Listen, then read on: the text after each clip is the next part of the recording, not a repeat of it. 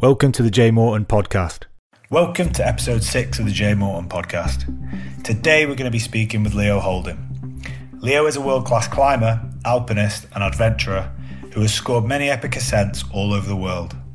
As one of the world's greatest climbers, he has a great outlook on life, can tell an epic story, and is and should be a role model for many. But first, a massive shout out to our sponsors, Harley-Davidson. It's been an exciting summer with Harley-Davidson.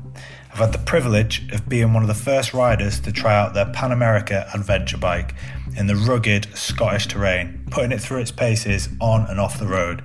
And I'm looking forward to showing you more from that trip later this year. But now, please welcome Leo Houlding. Leo Houlding, welcome. How are you doing? Good, thanks, Jamie. How are you? Yeah, very good, thanks. You just come back from a trip away, haven't you? Usually, yeah. I was going to say, how often are you in the UK? Like, you spend much time here, or? Yeah, it's really irregular. Like, obviously, for the last 18 months, it's been even more irregular. But I've actually travelled a lot more during COVID than most people. I've actually been at home for a couple of weeks now. It's anything from 3 to 6 months of the year that I'm out of the country. I've got 2 little kids, so I've been trying to make it more like 3 and less like 6. But it just depends what comes up, you know. Yeah, like I found last year, whether it's good or not, it was actually still quite easy to travel, wasn't it? I don't know if easy is the word, but it was easier than most people realised for the first part. Yeah, the UK had like the loosest border controls in the world. I but think then obviously they overcompensated earlier this year, didn't they? And then it's been quite a pain this year with.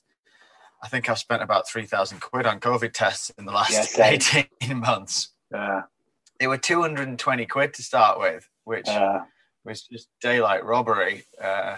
It's got to be a bit of a scandal, that COVID testing, though, right? I did the same when I came back from Korea recently, and I ended up, because I completely forgot about doing the passenger locator form about booking the COVID tests. So I went to check in at the airport, and she was literally like, "Right, where's your passenger where's your passenger locator form? Where's your COVID test?" And I was like, fuck. So I literally had to do it there and then, and so I booked the day 2 and 8, and this is such boring talk, innit? But I booked the day 2 and 8 test, and then I went to put the code into the passenger locator form, and it didn't recognise it. So I had to buy another day 2 and 8 test. So I bought the 5-day test to release test. So I'd done 500 quid, and I couldn't even. I've got the other 2 tests that didn't work, sat there just like doing nothing. I can't even do anything with them. I've reached out to the company like to send it back, but they won't even take it back. Some people are doing better than others out of the crisis, eh? Mate, I tell you what, like those people that do that test must have made some serious cash. So where have you just come back from then? Well, the most recent trip was to the Alps just a couple of weeks ago, to Chamonix. I went out with a guy called Ed Jackson, who is a former professional rugby player who broke his neck in an accident. He was actually diving into a kid's swimming pool on holiday, which is one of the more common ways that people break the neck. And he thought he was going to be a complete quadriplegic. Turned out that he wasn't. He's a partial quadriplegic, so he's got severe nerve damage to his spinal cord. But we went to climb Mont Blanc. The weather didn't let us get up Mont Blanc. There was a big storm on the days we were due to go up there. But we did a few other summits in the area, including some pretty technical, like not sort of mountaineering, like alpine climbing, steep stuff. Which was ace. He's a really inspirational guy. He's just got a book out. It's called Lucky. And it was really cool, kind of taking someone massively out of their depth, basically. Yeah. What routes did you do? So we did a peak in Switzerland, 2 peaks in Switzerland called the Weissmeist, which is like a 4,000 meter, just over 4,000 meters, and it's kind of scrambling. So it's not it's not like pitched rope climbing. You rope up for it, you short rope most of it. It's kind of, 45-degree scrambling terrain. And then we did another peak there called the Allenhorn, which is similar thing, but that's snow and ice glacial with one pitch of proper climbing, but pretty exposed 50-degree snow and ice. And then we went back to Sham, got shut down by the weather, and we did a thing up on the Index, which was like a 5-pitch actual rock climb with a couple of pitches of, not super hard climbing, but proper rock climbing, pitched climbing, which kind of blew his mind. I think, as he put it, I never imagined doing something like that before I broke my neck, never mind afterwards, because he's not from an outdoor background. And it was really good. I got a lot out of it. He's a genuinely inspiring guy, no bitching or complaining about his ailments, genuinely positive, good guy to be around. And I think he got loads out of it too. So it was fun. Yeah, that's awesome. It's, I don't know, it's like the mountains are like one of those places that are like the ocean as well. It can be quite a leveler, but it can be quite, I don't know, for people that have never done it, like you could probably take someone for a walk up like a hill in the Lake District. And if they've never done it, it's like quite like a healing place to be, quite like an eye-opening place to be. Yeah, definitely. The outdoors is for everyone at every level. And adventure is very subjective. It's very relative. If you've never done anything big before, then, as you say, just going out is just being out in the wilderness, in the woods or in the hills is a good experience. But I also believe that, the more you ramp it up, the more you push it, and quite biasly, the steeper it gets and the more exposed it gets, the more you get out of it. And it does change. I do agree with what you say that, if you've never been into the hills before, then it can be mind-blowing just going for a walk. But when you start to ramp it up, when you start to get on steeper, more exposed, high consequence terrain, as we call it, it is different. When there's kind of an element of mortal risk involved, it's much more of an adventure, and it's much more scary, and it's much harder work, and you get more out of it. You put more in and you get more out. And obviously, like, we managed that risk. Where what we did with Ed, there was a few moments where it really was high consequence, especially when you're short roping, where you're not actually attached to the man, you're attached to each other. He's a big lad, he's a professional rugby player. So he's a lot smaller than he was when he was playing, but he's like, 6'2" and significantly heavier than I am. And obviously that's not the good way around. I'm on the front on the rope watching him if he falls. So there are moments where there is real risk involved, but generally you're massively limiting that. But just the fact that it's there, and that exposure and being up on a knife edge ridge above the clouds, it definitely adds something to a day in the hills. Did you ever have any moments where you were just like, like you thought you was going to go? There was there was, obviously taking a total novice into a high risk environment, you've got to be really on that. There was one moment when he slipped. He's kind of, injuries are similar to that of a stroke victim. His left side of his body doesn't work very well. And he's a hard nut, real tough guy. So he's good at dealing with it. But there was one moment where he kind of like tripped over in not a good spot, but that's what the rope's for, and that's why. And I had him tight, and there was no drama. But yeah, it's funny because we were making a little film, and as a expedition leader, as a climber, you always want to limit the drama as much as possible. You don't want anything bad to happen, obviously. But then we came down and we watched through all the footage. Like the director was like, "There's not very much drama, is there?" No, mission achieved. Yeah. Just throw in some like theatrical music or something when it's going down a hill. That'll create the drama. Well, what we actually did was I took him for a walk through a boulder field just to show how much he struggles getting through bad terrain. It's quite full on. So yeah, we got some good stuff and nothing bad happened. Everyone had a good time. Is that going to come out on TV then? No, it's just a short film. The Kendall Film Festival, which is coming up third weekend in November. It'll be shown there, and Ed'll probably use it in some of his things. It'll probably go online. Yeah, awesome. What about you sent me the pictures of the llama trek across where was it, in Montana or Wyoming?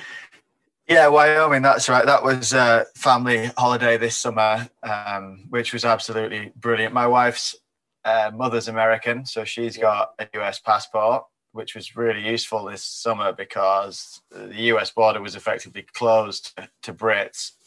But because she's a US citizen and I'm her husband, spouses and kids were allowed in. So we spent the summer over there.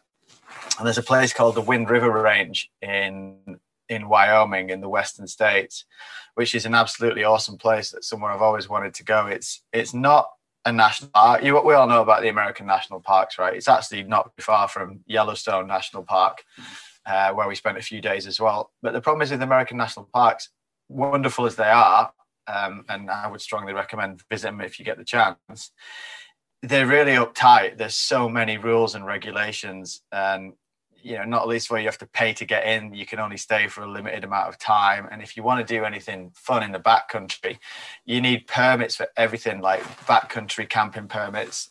Earlier this year, tragically, they introduced a permit for overnight climbs in Yosemite, which is the end of an era, big time. Yeah, it's a real bummer that, all through the time I spent in Yosemite, and I was always had this kind of golden ticket where you need a permit for everything in national parks. You need a permit to camp, you need a permit to go anywhere, but climbing always had this kind of loophole where you didn't need one if you were sleeping on a cliff. That changed in May this year. But the Wind River Range, it's what they call a wilderness area, so it's still protected land with a lot of the same kind of protections that the parks have in terms of no development, no roads, the big rule being no motorized transport.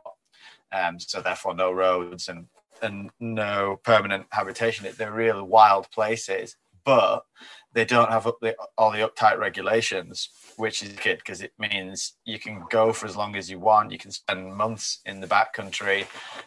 You don't need to pay to get in, and you can camp wherever you want. You can climb. They're way more laid back. And the Wind Rivers is it could easily be a national park. It's as spectacular as many of the great parks of the States. And yeah, it was the first, I'm calling it was our first family expedition. I mean, expeditions, it's a bit like adventure. It's quite a loose term. It can mean different things to different people. But having done quite a lot of what I would call proper expeditions myself, this was our first one as a family. So we went deep into this backcountry wilderness, and it's proper cowboy country. It's exactly like you would imagine the Wild West to be. These prairies and forests and rocky mountains and lakes, and as I'm sure you know, if you want to spend some time in the backcountry, the limiting factor is basically how much shit you can carry. And with two little kids, they can't carry anything. Freya's 8 and Jackson's 4, and carrying any more than I can carry about 40 kilos, and even that takes all the fun out of the experience. So we rented 2 llamas, which can carry about 35 kilos each, and that's the thing. You can rent llamas, and that's brilliant. Yeah, and they're ace, and they're super easy to handle. You do the handling course. It was like an hour with this guy who was like, "Yeah, this is how you put the harnesses on." They look after themselves. They're cameloids, so they hardly eat anything. They just forage for grass. You don't have to bring any food. You bring a tiny little bit of grain as a treat. They can go for days without water. They hardly drink anything. No way. And they're llamas are, they're quite tactile friendly animals. So you don't need, horses are a pain in the arse to look after. You kind of have to know your stuff if you want to, if you want to go horse trekking. You need quite a lot of experience to handle a horse, whereas llamas virtually none. So we quested off into this Wind River wilderness for 14 days, just the 4 of us. with everything that you need to survive in the backcountry, camping obviously, and all the food for a couple of weeks. And it's proper American wilderness. So there's bears in there, there's mountain lions, there's wolves, there's moose, there's bighorn sheep, and it was absolutely epic. That sounds like, I don't know, that sounds brilliant. I love to think about the llamas. Yeah, I found out about it a few years ago from someone, and you can actually do it in the UK now. There's even a place in the lakes here where I live, and there's a place in Scotland where you can do multi-day stuff. I'm not sure if they let you take them by yourself, but that area in Wyoming, there's a couple of operations that rent you these animals. And like I say, it's super low stress, and it's a total winner because you're going into the backcountry for any more than like 2 nights is really difficult, even without a family, because you just end up with such a heavy bag, especially if we went rock climbing too. We climbed some peaks that you don't normally expect to see a 4-year-old on the top of. So you just end up with loads of stuff. And I'm sure you know from your military days, like carrying heavy bags is not fun. Once it gets over 20 kilos, 23 kilos is your classic luggage allowance for a plane. So you know how heavy one of those bags is.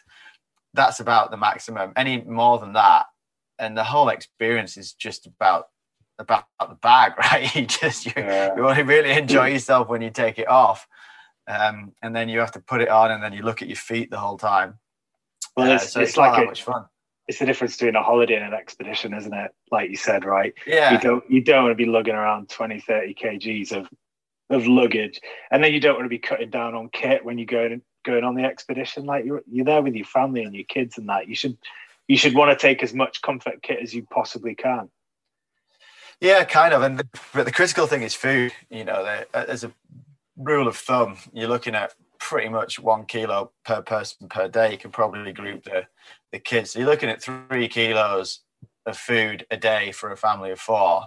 That quickly, obviously, 10 days, that's 30 kilos, just food.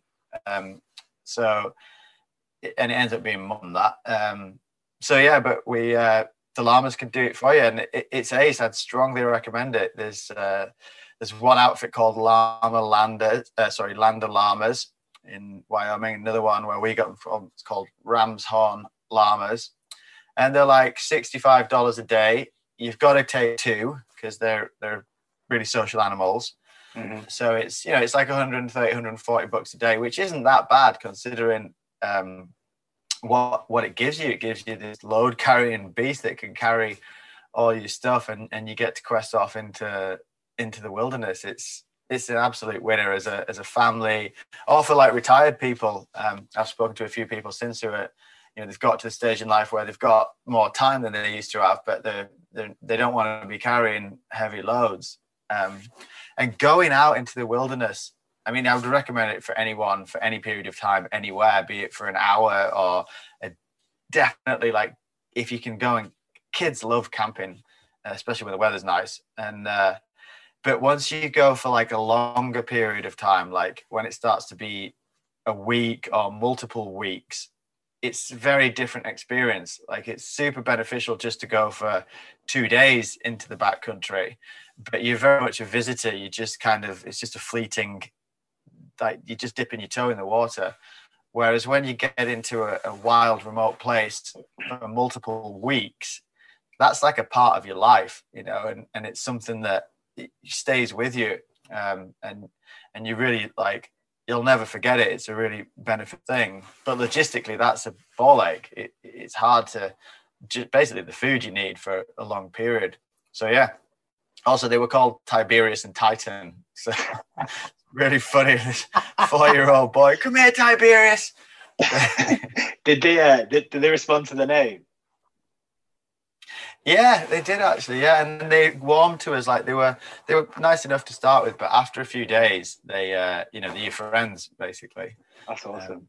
Yeah, it was wicked, and like the fishing in the Wind Rivers is off the hook. My wife literally, she caught like an edible, maybe foot long rainbow trout on her first cast into this, like literally first cast within No, we were cheating. We were using a spinner, which is allowed, but it's frowned upon by the fly fish folk. But yeah, so like normal coarse fishing set up with a spinner, and literally first cast she pulled out. We caught like a dozen of these things in an hour. There's edible mushrooms. We found this big edible. It's called a penny bun, like the size of a football, and so it's like steaks of mushroom, that you could fry up on a campfire. You can have fires. You've got to be careful, obviously. It's a dry part of the world. Yeah, it was absolutely dream trip, which I'd strongly recommend to anyone. Now the border's open again. The Wind River Range, and then these things we climbed. Like, if you're a rock climber, they're not trekking peaks. It's not scrambling. It's proper rock climbing. There's a place called the Cirque of the Towers, which is the Wind River is a huge area. It's about 100 miles north to south, about 50 miles east to west. Like 3,000 square miles or something. But this one area, the Cirque of the Towers, is what it sounds. It's these big granite fangs, several, like 1,000-foot high cliffs in a circle around this gobsmackingly beautiful lake.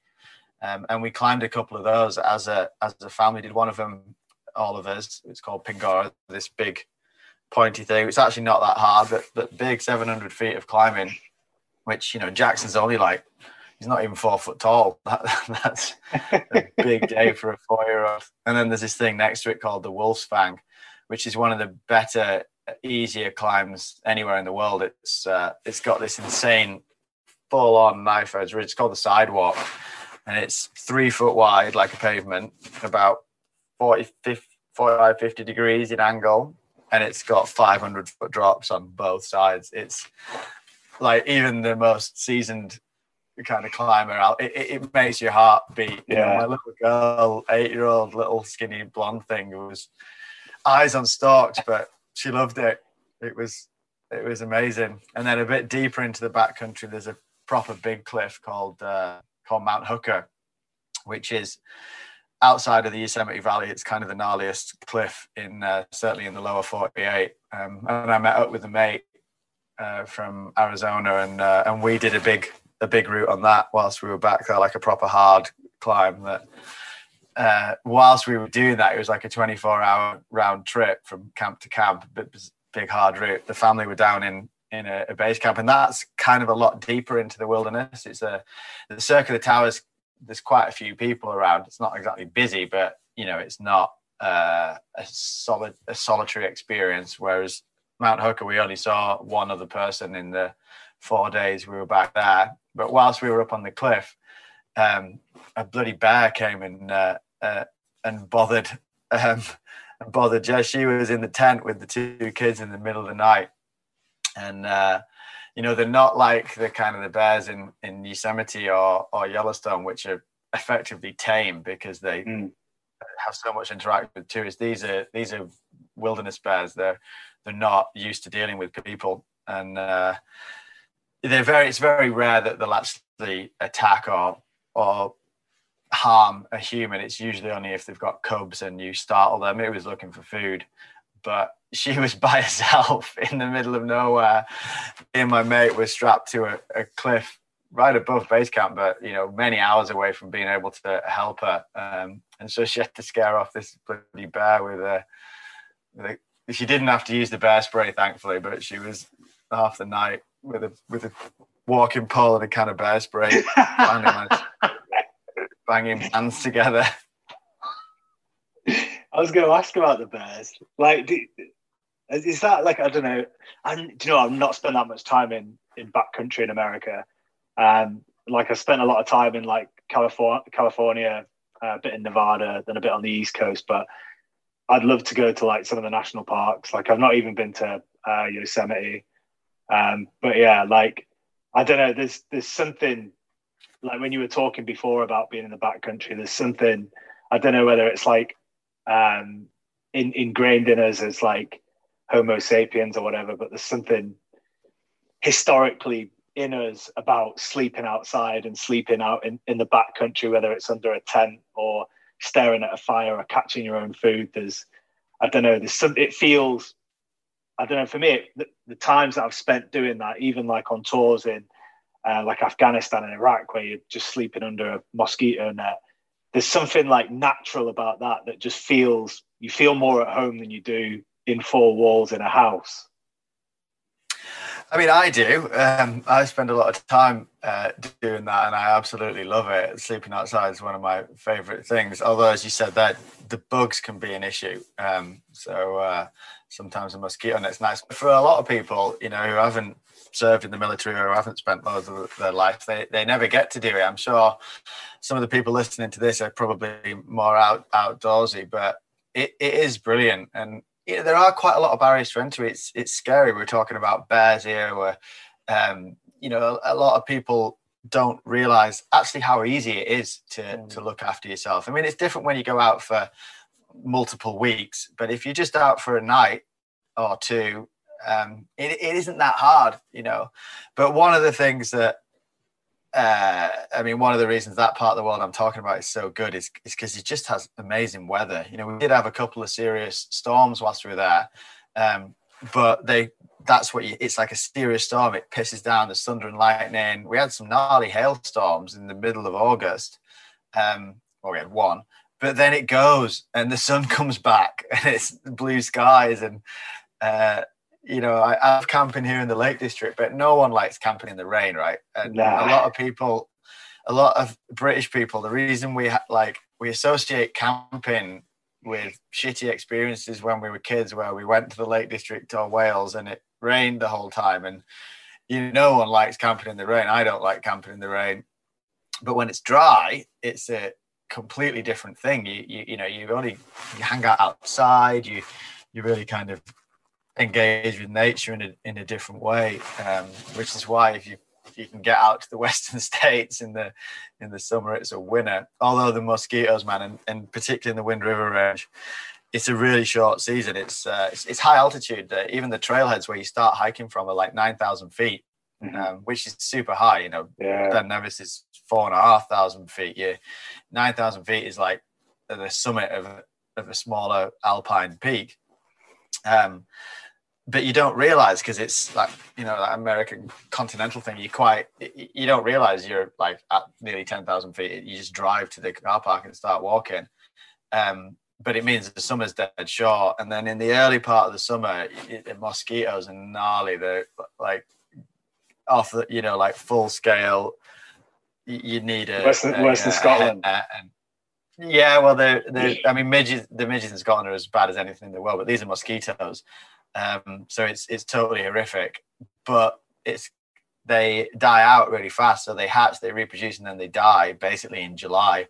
So June, when the snow starts to melt and the summer conditions arrive, June and July can be super horrific. And then August, it chills out a lot. So yeah, top tip. Strongly recommend a trip to the Wind Rivers, mate, but do it in August. Yeah. No, it sounds awesome. Do you think like thinking about what you were saying, like going back to even like sleeping out and camping out and stuff, do you think, you know, like depression's a massive thing now in the world, and like suicide rates and all that kind of stuff? Like, I personally think that I don't know, you live in this like really easy world where you live in four walls with a roof over your head, and you've got, you know, you walk 10 minutes down the road and you can get all the food and crap and sweets or whatever that you want to buy. Do you think that I sometimes think that if people just actually went and spent a night, you know, even camping out in the summer when the sun's nice, not on a campsite, like even like I live out in the countryside, and I'm constantly like walking around the heath just thinking I'd love to just dive in there and stick my hammock up and spend a night. I do think that it's got like some therapeutic effect that could really help people. Without question, for sure. I think everyone should try and get out once a year, even if it's just for one night, just to go into, and it doesn't have to be like, you know, I'm talking about I'm privileged to be able to go somewhere like that, but like you say, it can be in anywhere outdoors. A little bit of woodland's always nice because it's a bit more secluded. You don't need to go to the end of the world. Almost anywhere in the UK, you're not more than an hour away from some beautiful nature, and just to go and spend, like you say, a night in nature. Try and do it on a not wet weekend. Yeah.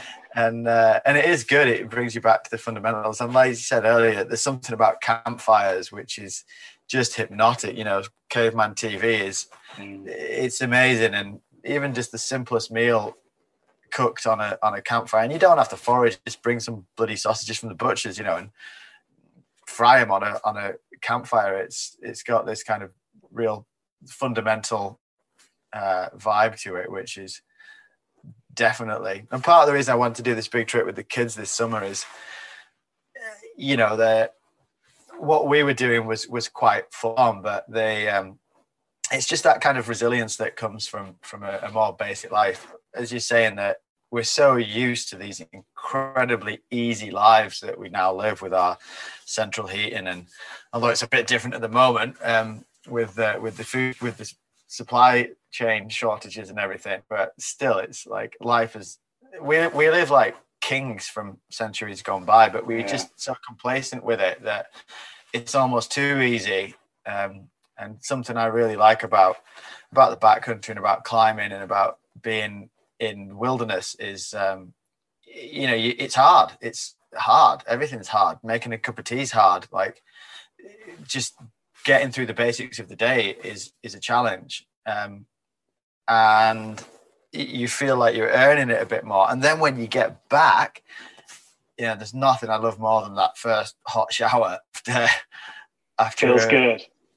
It's so good. And, you know, you do very quickly slip back into, you know, the world of plenty. But for a week or two, you just really savor I remember after I did a big trip across Antarctica a few years ago, and we were gone nearly 3 months, of which 2 months we were like in the field, just 3 of us way out there, kite skiing across Antarctica.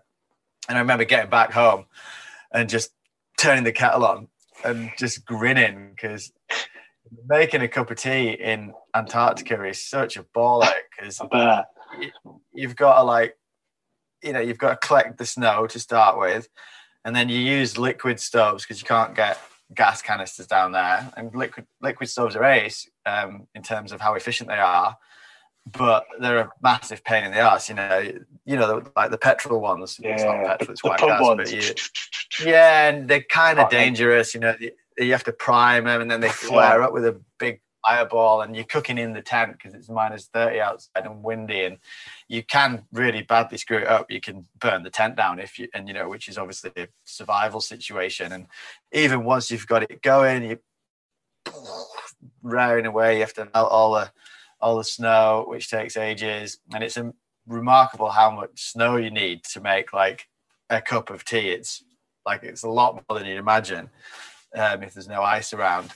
And that's just to like make a cup of tea. You know, it's a huge challenge. And then you come home and you just turn the kettle on, you turn the tap on, like all those simple things that you appreciate them a lot more.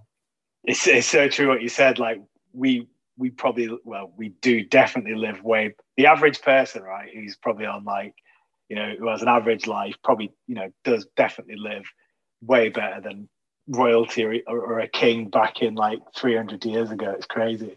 Or even less, I mean, royalty from the 19th century. Queen Victoria couldn't jump on a plane and be in Australia tomorrow. No. You know, not we can right now either. But and like fresh fruit and vegetables, pineapples and bananas that cost £2. You know, we really do live like, and then part of me fears that it's kind of peaking. Yeah, you know, I'm not a pessimist, but I don't know if. Certainly my grandchildren are going to enjoy such wonder as we, you know, it is like unbelievably easy to live well at the moment. And who knows what the future holds. I think we're starting to see how kind of fragile the age of abundance is with, you know, obviously COVID, but now the supply chain issues and shortages we're seeing, and obviously climate change. No one calls it a theory anymore, right? It's happening. And who knows if we're going to be able to travel and have kind of access to everything that we want immediately in the future. Yeah, I think we're on it. I agree with you. I think there's got to be a point where, like you said, right, pineapples, avocados, mangoes, all these fruits and vegetables, and wild Alaskan caught salmon that costs £7 for a 200 grams. It's like, there has to be a point. Like, what's next, right? Because I remember being a kid, and you'd walk into a spa, and you like, wine wasn't the thing, right? You couldn't really buy wine. Like the whole coffee boom, all that kind of stuff. It's like, what's next, right? What's going to be next in the supermarket shelves? Like, there's got to be a limit to exactly what this whole like ecosystem that we've created as humans can actually hold, right? There's got to be a point where it just starts to collapse. And even like the oil thing recently, and the whole fuel thing, it's like, I don't know about you, but I kind of like these uncertainties or these like chaos moments, because, like when everyone was going to the supermarket and buying toilet roll, it's like, I kind of like it, because it's like, right, it's now like giving people a slap in the face to say like things can go wrong in this world. It's not all very easy. And the fuel thing for me was like, it made me realize how reliant we are on oil or fuel, and that's a finite resource. And it's not just our cars, it's everything, right? Electricity, central heating, cooking, all the the gas crisis is going on at the same time, right? The natural gas kind of gone up 8 times in value in the past 2 months. We are. I think it's. I agree with you. I think it's good that we have these crises now and again, because it brings into sharp focus, quite how advanced society is, and how dependent we are on some fundamentals. And I think one of the big things in the UK, which I think kind of needs to change, is it's this just-in-time economy where nobody warehouses anything. Everything is delivered just in time. Green beans come from Kenya. They're shipped yesterday. Their sell-by date is the beginning of next week. And it's incredibly efficient, and it's been working incredibly well for the last 20 years. But it's, just in time is also almost late, and it's really fragile, the whole thing. And like now, you can't get a bloody new car, right? Because the factories in Japan where they make the microchips were closed during COVID, and so the whole supply chain thing, everything's so complex and interlinked now that. But it is, the kind of vegetable box thing, which I didn't even know about that until a few years ago, and now almost everyone on our street here gets these vegetable boxes once a week, and it's all kind of locally sourced, locally grown stuff. It's peaking right now. It's harvest time, right? So there's all kinds of good stuff at the moment. Give it a couple of months and it's pretty much a box full of turnips. Yeah, but I think there's definitely, at least in the UK, there is more awareness of how fragile the planet is, and although there's a long way to go, you start sort of seeing the green shoots of things heading in the right direction. 2030, they're not going to sell any more combustion engine cars. This net zero 2050 target is at least it's a target. I think there's a long way to go to actually hit the box. I've actually been looking into ground source heat pumps, air source heat pumps a lot just recently. Nice. But we live in an old house, so it's kind of a ball ache to make that stuff work. But yeah, at least we're not where we were 10 years ago, where they still called it the theory of climate change, right? Yeah, there's I met a guy that worked in the oil industry, and I might get this wrong, but it's something very, very similar. He was telling me that it takes 3 liters of oil to produce 1 liter of oil. Like the production ratio is, so like to get 1 barrel of oil into, I don't know, the world, takes 3 barrels of oil for that production to happen. Yeah, probably. But I'll tell you another thing that I always think, and I remember it clearly from this summer. So when you go into the backcountry and you get out and you've got to carry all your shit around, or you've got your llamas and like everything's really hard, I absolutely love my car. We've got a big camper van, and yeah, it's a diesel engine, but you know, it's amazing the kinetic energy, the potential energy within a hydrocarbon fuel like oil is so amazing. It's a wonderful thing that you can travel, but we take it for granted way too much. And what's happened this last few weeks with the fuel crisis, all of a sudden it puts into sharp focus, you know, how dependent we are, how the whole system can fall apart really quickly, and we shouldn't be pissing away these resources. We should be a lot more aware of how valuable they are. And yeah, obviously we need to cut CO2 emissions, but we're still going to need oil. We're still going to need kerosene. We're still going to need jet fuel.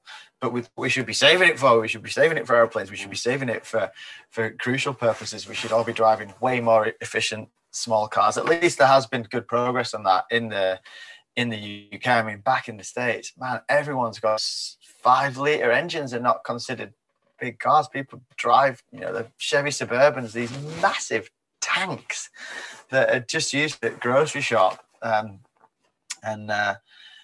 know, it's bonkers. It's crazy. It's like the best time to live in the world right now with like the technology boom. But yeah, it's crazy as well to think that.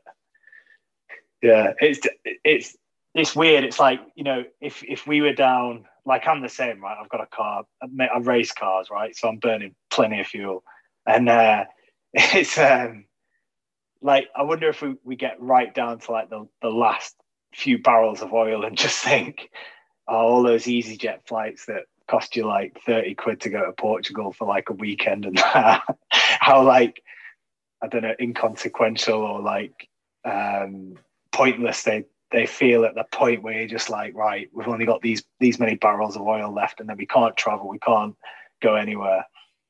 Yeah, I'm sure that, I think there will be technological solutions to a lot of these problems. I mean, already we're seeing electric cars becoming a reality. Yeah, but they need fuel. They need fuel. Electric cars need fuel to charge. Yeah, they do, but they don't necessarily need fossil fuels, right? There are other solutions, either renewables or nuclear or aviation. Yeah, there is no solution yet that is not doesn't require hydrocarbon fuel. And as somebody who, I do feel guilty about it, but I fly a lot, I travel a lot, I think we should be saving our oil for that. Maybe that and racing, and then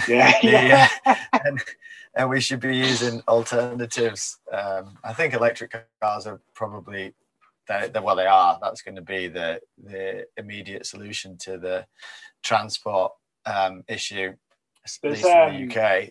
I think there's like a new fuel. Isn't there a new fuel being developed that's it's like a percentage of it is made up from like reusable. I'm going to get my facts completely wrong here, so I'm going to pretend I know what I'm talking about. But I'm sure like a percentage of it is made up from like reusable hydrocarbon, plastic, something or others, and like the rest of it is made up from, I don't know. It's way more efficient, but you can stick it into a petrol engine, and I want to say Porsche is developing it or helping to develop it. You could probably find out the facts on Google and not on this podcast, but yeah. I am a strong believer in technology. Like with whatever your opinions are on the vaccine for COVID, that traditionally it takes about 15 years to develop a vaccine to a new disease. That was done in less than 15 months. It just shows you that when the scientific community and humans have a proper incentive to make something happen, it's absolutely amazing what we can achieve. But it takes massive financial incentives. Obviously a lot of people were dying from COVID, but it was the shutdown of the global economy which really put the rocket up leaders' arses to get the finger out. And I think a bit of that mentality would really help with regards to the climate crisis. If we kind of treat it with that all hands on deck war type mentality where you're like, look, let's do this. Let's pull out all the stops. Let's give this unlimited resource to, and then you will find some, like you say, some new kind of fuel. And there are projects happening. There is amazing stuff happening with tidal flow technology to create electricity. But it's just all a bit lackluster and a bit slow, and everyone kind of just is quite happy with the status quo. And to be honest, like, I'm quite happy to fly off on an expedition and go disappear into the mountains again whenever I can. I'm scheming the next one now. Yeah, no, same, mate. Same. Like, I feel like we're just going to talk about global warming all the time and not like talk about adventures, fun stuff. Yeah. Leo, you've done like so much in terms of adventure and climbing and whatever. Like, I think the first time I saw you was on the Asgard project, which was phenomenal. Thanks, and like mate. That was a good one. Yeah, that was kind of when I was getting into climbing, that kind of time. So it was, you definitely inspired me doing the Asgard project. But I guess like where did it all start for you? How did you even get into it, or like what inspired you to start climbing in the first place? Well, I grew up actually just up the road from where I live right now. So on the outskirts of the Lake District. And my dad was always like a outdoorsy person. He wasn't a rock climber, but he was into hill walking and a bit of scrambling. And it was actually a mate of my dad's called Malcolm Cundy, who was the rock climber that kind of took us under his wing and taught us the ropes, quite literally. And that was in like the very late 80s, so 1989, 1990, which was just before, I suppose I was kind of the last generation that got into climbing the old way. These days, if almost everyone starts climbing indoors, which is ace, because obviously it's pissing down in the Lake District now. It was nice yesterday, but it's you couldn't go rock climbing today. And my kids who climb a lot, we started them indoors, and you can climb any weather. It's a really controlled environment. It's a great way of learning the basics, and then some people don't, but some people take that to outside. So I got into it when I was a kid, and I'm one of those lucky people who found something that they were properly into, truly passionate about, and quite good at very early in life. And by the time I was 11, I was like, this is what I want to do with my life. I want to climb really steep, hard things in faraway places. I didn't know that it would be a profession and that I would be sat here 41 years old, 30 years later, having done all this really cool shit. But I knew that it would be my passion, and that, if I wasn't doing it professionally, I'd be saving up to do it for fun. What was your first big expedition then? Well, like I said earlier, expedition's a relative term, and I think it's kind of easy to be a bit of a dickhead when you've done loads of major trips to faraway places and all kinds of cool stuff. And I'm kind of conscious of not like belittling other people's achievements or aspirations. Belittle them. Belittle away. I remember what was the first one when you were like, right, you sat down and you went, I'm sick of, or not sick, like I feel like I've got to challenge myself out of kind of single wall, or, the kind of single wall pitches, or where I felt like this is proper real deal grown up expedition shit was the Asgard project in 2009. I mean, I'd done loads of trips to faraway places that the first time I went to Patagonia in South America, that kind of felt like an expedition. And, I've done trips to faraway places before, which were expeditions, but that was another scale. That was like a big trip to a really far away place where no one's coming to help if anything goes wrong. It's a many day approach to the objective. You're out for months. There's no chance of resupply. That's what I call a big trip. But, you know, when I was a teenager, you know, I guess I was 19 when I went on my first really remote place to a place in Chile. But the Asgard project was the first one for me that was like, okay, this is like a proper big project. And also these big expeditions, they cost a lot of money, which is a kind of part of the process, just pulling all that together, making it happen. And also, but that was the sickest one ever because, you know, we skydived into the trip, which, okay, you're one of the few people in the world that gets to do that. Basically, the SAS, not even the paras really get to do it like that anymore. You know, that when do you do that? When do you actually drop into the middle of nowhere, unsupported, no comms? You know, we airdropped all our stuff with this shitty little parachutes that I got off eBay for 25 quid each, and modified them, and we jumped with base rigs, which we didn't tell the pilot because it's kind of not legal. What, with no reserve? Yeah, well, only reserves, right? We didn't have a main. Yeah. The base rig's basically like a reserve. So we jumped out at 5,000 feet and opened at like less than 500 feet. And then spent the next 35 days in this insane Arctic wilderness, this hardcore playground doing amazing stuff. And I mean, that is the kind of stuff that I dreamt of when I was a kid, watching James Bond and Indiana Jones on TV and doing it for real with, like, you know, I've worked in adventure TV as well, and there wasn't like a helicopter on standby. There wasn't a B unit film. It was totally legit. If something had gone wrong, it would have been a disaster. I'll tell you one thing I learned from that, though, is which you'll know from your military days, is basically if you're going to jump out of an aircraft into the middle of an Arctic wilderness, have a phone in your pocket. There's no reason anymore not to have communications. There's a thing called a Garmin InReach, which I'm sure you're familiar with. And for your listeners, it's an amazing piece of kit. It's basically like a pager that works anywhere in the world, and it's a GPS unit. You can SMS, you can email from it, and it's also a PLB. It's personal locator beacon, which means if you know, we call it the oh shit button. It's just literally a big red button that you press, and it automatically sends a message to. It's basically the Coast Guard system saying that you need rescue. Because I remember landing at the base of Mount Asgard and jumped out of that plane, and then the plane flew away, and we used the old school method where if you leave your parachute open, they did a second pass, and if you left it out, you haven't packed it away, it means there's an accident, and you need help. And if you packed up your parachute, then it means you're okay.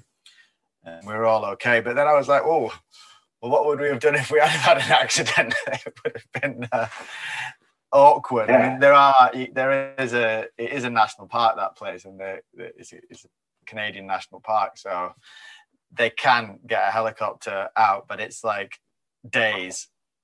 And then other places, like this place we were in Antarctica, that in the Transantarctic Mountains, climbing a big, steep, hard thing, it's weeks to get help out there. So yeah, it's communications are key right there. Like I don't know, people probably listening going like, what the fuck's the Asgard project? So that is Baffin Island, right? Yeah, it's northeastern Canada, way up in the Arctic Circle. So if you look at a world map, you've got obviously Europe, then there's Greenland, which is always miles. It's actually not as big as it looks on your typical world map. And then before you get to Canada, there's a few massive islands in between Greenland and Canada. One of them is Baffin Island. And yeah, this place, Mount Asgard, is this insane mountain that looks like a castle. It's these two barrels of granite that are massive. They're, well over 1,000 meters tall. And it's super remote. It's 60 miles from the closest place you can get to with a boat.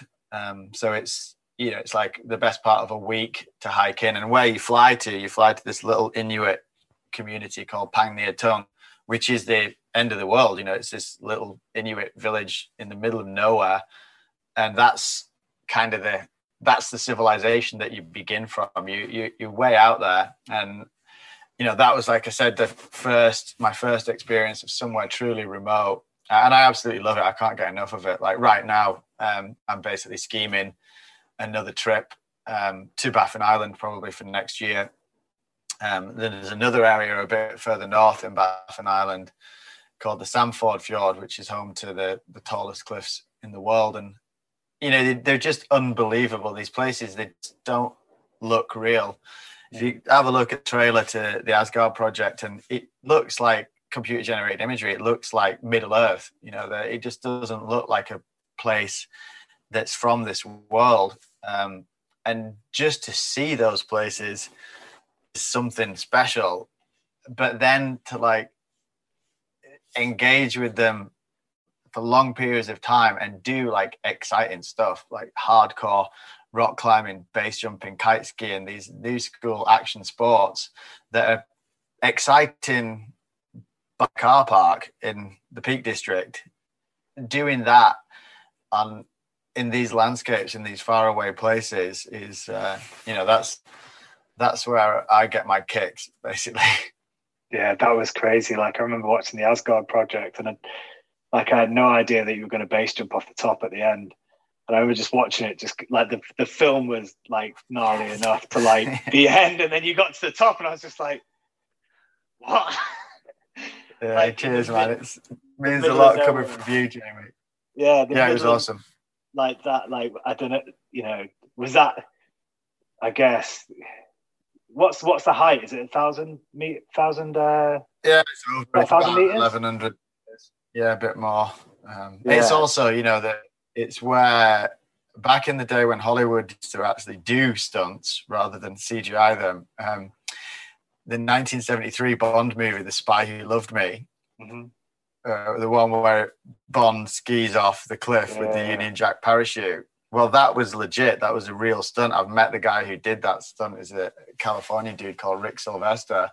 That was one of the first ever base jumps, and it was off Mount Asgard. They flew a full Hollywood. That's where they did it. Yeah, they did it right where we jumped from, the same spot. No, that's where he skied off.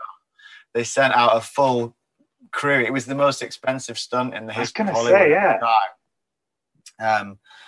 Yeah, and it wasn't a national park back then. You wouldn't be allowed to do it now because there was still like 3x2 like scaffolding up there where they from when he just went off the edge. Yeah, I think it might have been a camera position where they'd like bolted this thing on, and they had helicopters up there and everything.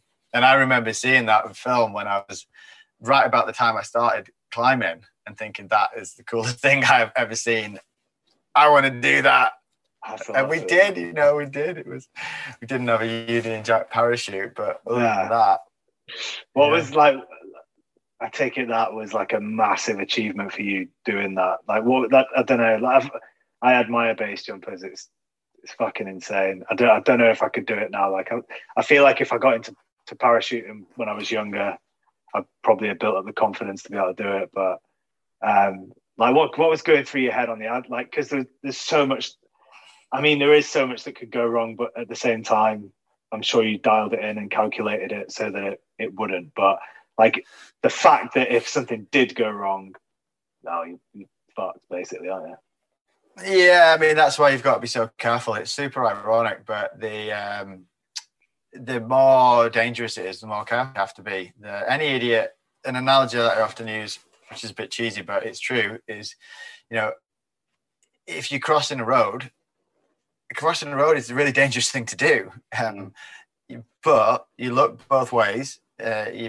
You're aware of what's going on, and you take a set of precautions that mean we all do it multiple times every day without thinking about it. If you walk out into a road covering your ears with your eyes closed, that's really, really dangerous. You're rolling a dice, and it's kind of the same with, you know, base jump is an extreme example, but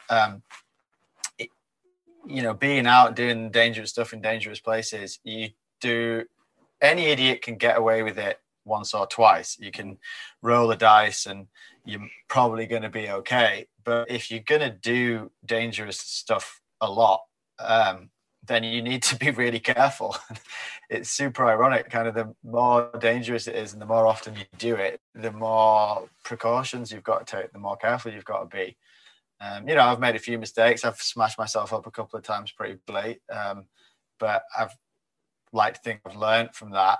And in some ways, especially since the kids have come along, in some ways, the things I'm doing now, the trips I'm doing these days, are way more hardcore than stuff I was doing 20 years ago. But I feel like I'm doing it with like a higher margin of safety. I'm kind of more knowledgeable and better. A trip I did a couple of years ago across Antarctica called the Spectre Expedition, where we kite skied for 2,000 miles. Kite skiing, same as kite surfing. That looked epic, by the way. It was next level, dude. That was like the hardest trip I've ever done by miles. Really? We were three super hardcore guys that were really experienced individuals, and we were like pushed right to the edge. And it was a long trip. We were out for over 2 months in Antarctica, carrying all our own stuff. The sledges weighed 200 kilos when we set off. And we went to climb this mountain that, no one's ever heard of it. It's a giant fang of granite. You have to go via the South Pole to get there. You have to go via the South Pole. It's so far from anywhere. And that was like definitely the most hardcore trip I've ever been on. But my little boy was 1 year old when we set off that. There was one occasion when my sledge fell down a crevasse whilst we were kiting, which is a really, really bad thing to happen. It's kind of like the worst thing that can happen almost. But part of the reason I'm sat here right now is because the precautions that we took for exactly that eventuality, basically you put knots in the rope that ties you to the sledge. It's the same thing you do when you're walking on glacial terrain. And the reason you put knots in the rope is so that if a person, or in this case a sledge, falls into a crevasse, the rope cuts into the edge of the crevasse and one of the knots wedges, and it did, and like 150 kilo sledge hanging into a gaping hole in a massive glacier in the middle of nowhere, and the rope knot was wedged.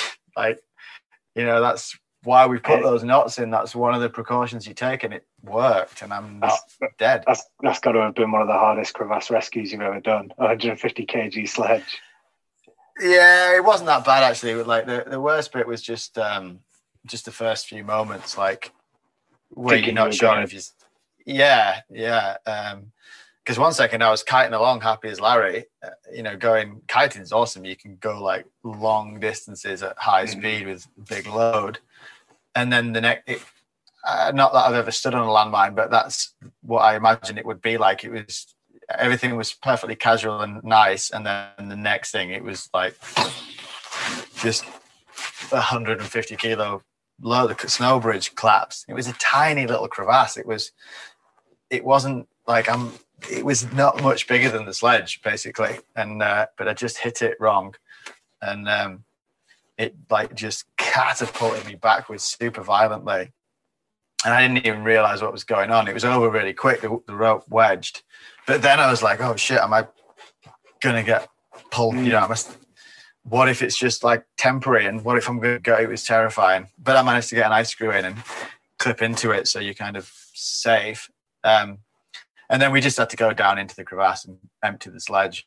And so we just abseiled down into it and took everything out. And so it was a bit of a ball. It took a couple of hours, but it could have been worse. So you missed the crevasse then? You were kite skiing. No, so we were on like, yeah, but we'd been over literally hundreds in the last couple of days. To start with, up on the ice cap of Antarctica, there's hardly any crevasses. It's an ice cap. It's not a glacier. But it was as you come down into the mountains. What people don't realize is the Antarctic plateau is high. It's like 3,000 meters up to 4,000 meters. The whole of the interior of Antarctica is over 1,000 feet.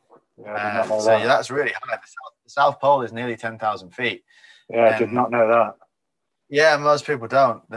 It's ice. It's the land isn't that high. It's all ice. There's 3 miles of ice over the whole of the interior.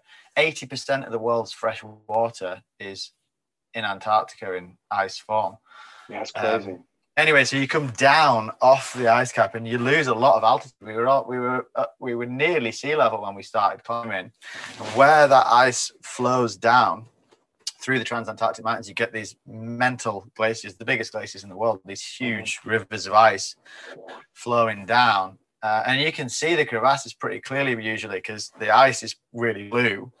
And then the crevasses, they're full of snow and it's white. So the big slots, the open ones, you don't need to worry about because you can see them. And there's obviously like a massive hole there. Don't fall in it.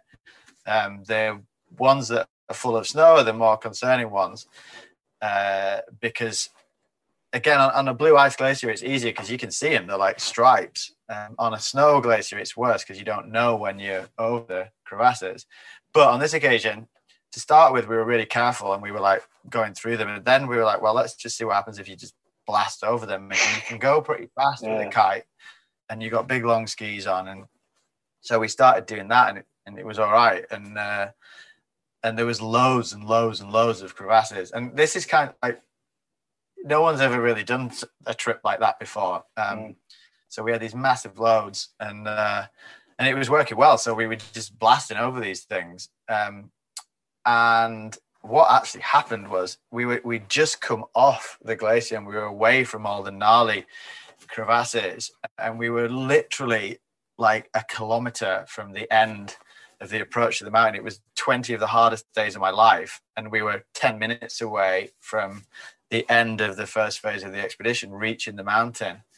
And this tiny little crevasse. So normally, obviously, crevasses run laterally across a glacier. And so you try and hit them perpendicular, right? You go straight across them. But this little bastard was so little. And it wasn't, you couldn't see it. It was, we were off the main floor of the glacier. So everything was white. We were on snow. And I went like across it. So the pulk was going in the same direction. The sledge was going in the same direction as the slot. And I wasn't going that fast. I'd slowed down. And like I say, it was like a joke. The hole was, there was only about 10 centimeters around the edges. Pulk was massive. It was 2.5 meter long sledge. And it just like hit it wrong. I wasn't going fast enough. I hit it at the wrong ankle. It was just that classic thing where a few little things lined up in the wrong direction and like I got ejected seated. But it was all right. But then, so on that trip, it didn't really go. We had a way harder time on that approach. And then the thing that we went to climb was the south spur of this mountain, which is, in my book, the most impressive unclimbed line on any mountain on the planet. And it cost a fortune. It took years and years of effort to get there. And me and my mate were stood at the bottom of it, looking at it, and it's the most beautiful, perfect thing ever. And I just had a bad vibe. I was like, we are too close to the edge. A big part of where I get my kicks from is pushing it close to the edge. But you've got to know where the edge is. You've got to and it's hard to know. There are no absolutes. It's not like a big red line. And we were stood there and the weather was all right, but we had really useless weather forecasts. And this thing's like 2,500 feet tall, nearly vertical. You're at the end of the world. We're getting our asses kicked on the ground. And if you get hit by a storm up there with the equipment we had, you're going to die. We didn't have a portal edge. We didn't have a tent that you can hang on a cliff because we have to carry it for 2,000 miles. In hindsight, I really regret not bringing that. It's like a 10-kilo piece of kit. It would have been the single heaviest thing we had. And if we'd had a portal edge, then I would have felt we were sufficiently equipped to stand a chance and survive whatever happened. Because you can hide in a portal edge, you can sit out a storm, you can sit out the wind, you've got shelter, you've got warmth, you can kind of survive anything. And I've tested that theory. but without a portal edge, if you're on a cliff half a mile tall and you get hit by the worst Antarctica can throw at you, you are fucked. And so we were stood there at the bottom, and it was like, oh, it's been so hard to get here. It's taken years and cost hundreds of thousands. And here we are. It's right there. You can touch it. We were literally touching it, but we are too close to the edge. And he was like, I feel the same. And so we made the decision, like, not to even try that line. We did climb the mountain from the other side, which is miles easier. Still hard. But, you know, I think, it bothered me for ages but we made a good decision. You know, we made an informed adult choice. You can't rely on luck. You've got to feel that you've got your back covered. It's kind of similar to some of the military stuff I'm sure you've done, where you've got to have the odds stacked in your favor. You can't like set off into something with a level of uncertainty that you know, we were just too close to the edge. And as it turned out, you know, we finished the trip. Everything went well. Part of me thinks, fuck, maybe we should have pushed a bit harder. Maybe we should have like had a go and see what happens. And then another part of me is like, look, I've got all my fingers and toes. We had a good time, and I'll just have to go back and try again. Bring a portal edge next time. Yeah, I think with that kind of stuff, when you know, right? You've been climbing for so many years. You've been on so many like expeditions and adventures. When when you know, it's not the right time, don't you? Yeah, you've got to trust your instinct, but it is hard because, you know, obviously it takes a certain amount of courage to even just to set off on a big, but it's, you know, there's such a fine line between badass and dumbass, right? There's such a fine line between bravery and stupidity, and trying to recognize where that is a bit of an art form, really.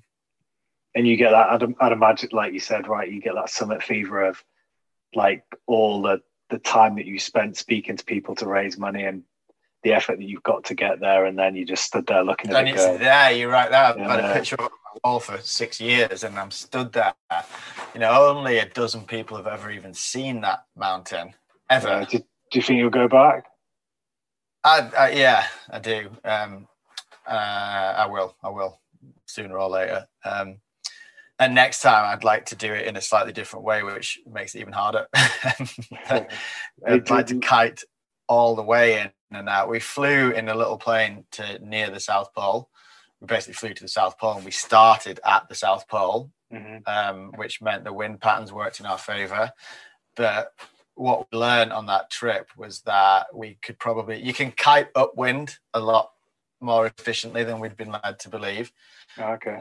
So next time I'd like to try and do it without any internal aviation logistics. You still got to fly to get into Antarctica, but then once we arrive in Antarctica, we'd be on the ground the whole way, which adds 1,000 miles to the trip, of which half is, you know, which is a third again, and half of that's upwind, which is way harder than downwind. But there'd be a lot less uncertainty next time. Having done a similar trip, you know, there's less questions. We'd have a portal edge. Certain things we do a bit differently, but it's a ball ache raising money. I'm sure you find that racing cars, right? Like it's not fun going around cap in hand, trying to convince people to give you money to go and do something that you want to do. And Antarctica trips are like proper money there. You could buy a pretty nice house for the same price as that expedition would cost. And I'm just about ready to start begging again. Let's see if we can make it happen in a couple of years. Yeah, looking forward to seeing it happen. Just one more thing I just want to ask before, because I'm conscious that we're burning time, but like, how important for you is it that you expose your kids to all this and put them out of their comfort zone and expose them to what you love doing, and, you know, just how important is that to you? Well, as I've already discussed, you know, where the kids come out with us on loads of stuff, and I think it's crucial. And I don't know if they will end up with a life of adventure. It's very unlikely they'll end up with a life of professional adventure. But it's not just about sort of learning the skills of how to cook on a fire or how to pitch a tent. There's a deeper value set that comes with time in the wilderness and adventures, and it's about resilience, about being tougher, about being more able to deal with situations. It's about self-confidence. It's about knowing that, especially for little girls growing up in the social media age, with fast fashion and all the pressures that come to look good. And I think some of the values that you learn from wilderness and from adventure are applicable to all walks of life, about determination, about not giving up, about being capable of more than you think. And so yeah, definitely. And one thing I would say, which we haven't even talked about, is I've got a new film coming out next week, or actually a couple of weeks now. We did an amazing trip to the Amazon rainforest. Really good timing, just before lockdown. It was November, December 2019. Our mutual friend Matt Pycroft came along to film it. A young girl from the Lake District who's she's 23 now, but she was 21 at the time. Anna Taylor, really good rock climber, but no experience on big cliffs, no experience on expeditions. And we climbed this thing called Mount Roraima, which is, the mountains that I'm into are not famous. No one even knows about them. I mean, even climbers don't know about them. But they're all extremely special mountains, extremely beautiful, extremely wild. And this Mount Roraima, it looks like the Titanic. It's this giant prow that sticks up out the rainforest. For the cliff itself is 2,000 feet, fully overhanging like that. But beneath it, there's another 3,000 foot of near vertical jungle. And it just looks like something out of the Lost World. In fact, it is the place where Arthur Conan Doyle's book, The Lost World, is based. It's called a Tepui, this big flat top mountain that looks like something out of a dream. I've always wanted to do it. And we did it. And we went out and we climbed it. We airdropped all our stuff in. We didn't jump in that time because there's no LZ, there's no landing zone, right? You'd be straight into the forest, which we did consider. I don't know if you've ever landed in a tree before. It's actually not that bad. I've landed in a tree a few times, but never on purpose. What would you do? Would you do like a round? You just land normally. So it just comes down vertical. Well, no, I mean, if we definitely square canopies. I've landed in a tree twice, and it's not that bad. You just land normally. You just come in, and as soon as your feet are about to hit the branches, you just progressive flare, and you get a bit scratched up by the branches, and then almost inevitably, the canopy gets caught in the branches because there's lines everywhere and there's branches everywhere. It's really not that bad. But I've never done it on purpose, and it feels a bit wrong, like jumping into when you can't see a landing zone. It's like one of the rules of skydiving, right? Of base jumping. If you can't see, if you don't know where you're going to land, then you really want to consider whether you should jump it or not. But we did throw all our stuff out, hundreds of kilos, like 500 kilos of stuff in 4 loads into the jungle with this awesome rig. So the load hangs 200 feet below the parachute. So the load penetrates through the jungle canopy and gets down to the ground before the parachute gets stuck in the trees. Military mates, some boys from Morton, that's what the British military do when you drop into a forest, and it makes sense, right? Because if you just attach the load to a parachute normally, it's going to get stuck at the top of a 100-foot tall tree. And a mate of mine who's a genius made these little locator beacons. It's a bit like an avalanche transceiver with a radio transmitter and a loud beep beep beep beep and a flashing light on these little devices with a 2-week battery. Because we needed that stuff. We needed the stuff to climb the wall. You couldn't have completed the mission without it. and then we spent, it's 100K, so it's a week-long approach through proper primal rainforest with half a dozen, actually there was about 10 local guys. They're called the Akawayo, the local tribe. And the coolest thing in Guyana, they speak English. It's a Caribbean. Wow. It's the only country in South America as English as a first language. So they all talk like this, man. These tribes people, like Amazonian Indians that speak like Bob Marley. They guided us through the jungle. We found all our stuff immediately. It worked like, it was almost disappointing how well it worked. Like, from a film perspective, again, there was no drama. We just went and found our stuff straight away. Like it would. And then the coolest thing of all was two of these Akawayo guys. We brought extra kit so that I've done some stuff in Guyana before, and I've worked with these people on TV stuff, and they're super switched on, really fit, really intelligent, and they speak English. And we brought these two guys up the wall with us. They'd never worn harnesses before. Wow. Yeah, and we trained them up on the first bit of the climb. Right, my mate Waldo Etherington taught them how to climb up ropes, how to come down ropes. We brought the kit they needed, and these guys live in this super remote village called Philippine, this epic mountain. It's a sacred mountain to them. It's like it's there on the horizon whenever it's not raining, which is only about 20 days of the year. And we brought them up, and and we spent like 2 weeks living in portalages, a team of 8 with these two Amerindian dudes, and they absolutely loved it. You know, they were just in hysterics the whole time, swinging around on this massive overhanging cliff. And we all got up there safely, and it was kind of big news in Guyana. It's a famous mountain in Guyana, and it'd never been climbed by a Guyanese before. And the fact that they were First Nations people, they got medals, like of like an OB. They got the country's highest honor for their ascent, which was super cool. Anyway, the film's coming out like next week. It's called House of the Gods, which is what Tepui means in the local language. And it's keep your eyes peeled. Where's it coming out on? Well, first of all, it's going to be at the Kendall Mountain Film Festival, which is I think it's the 19th of November.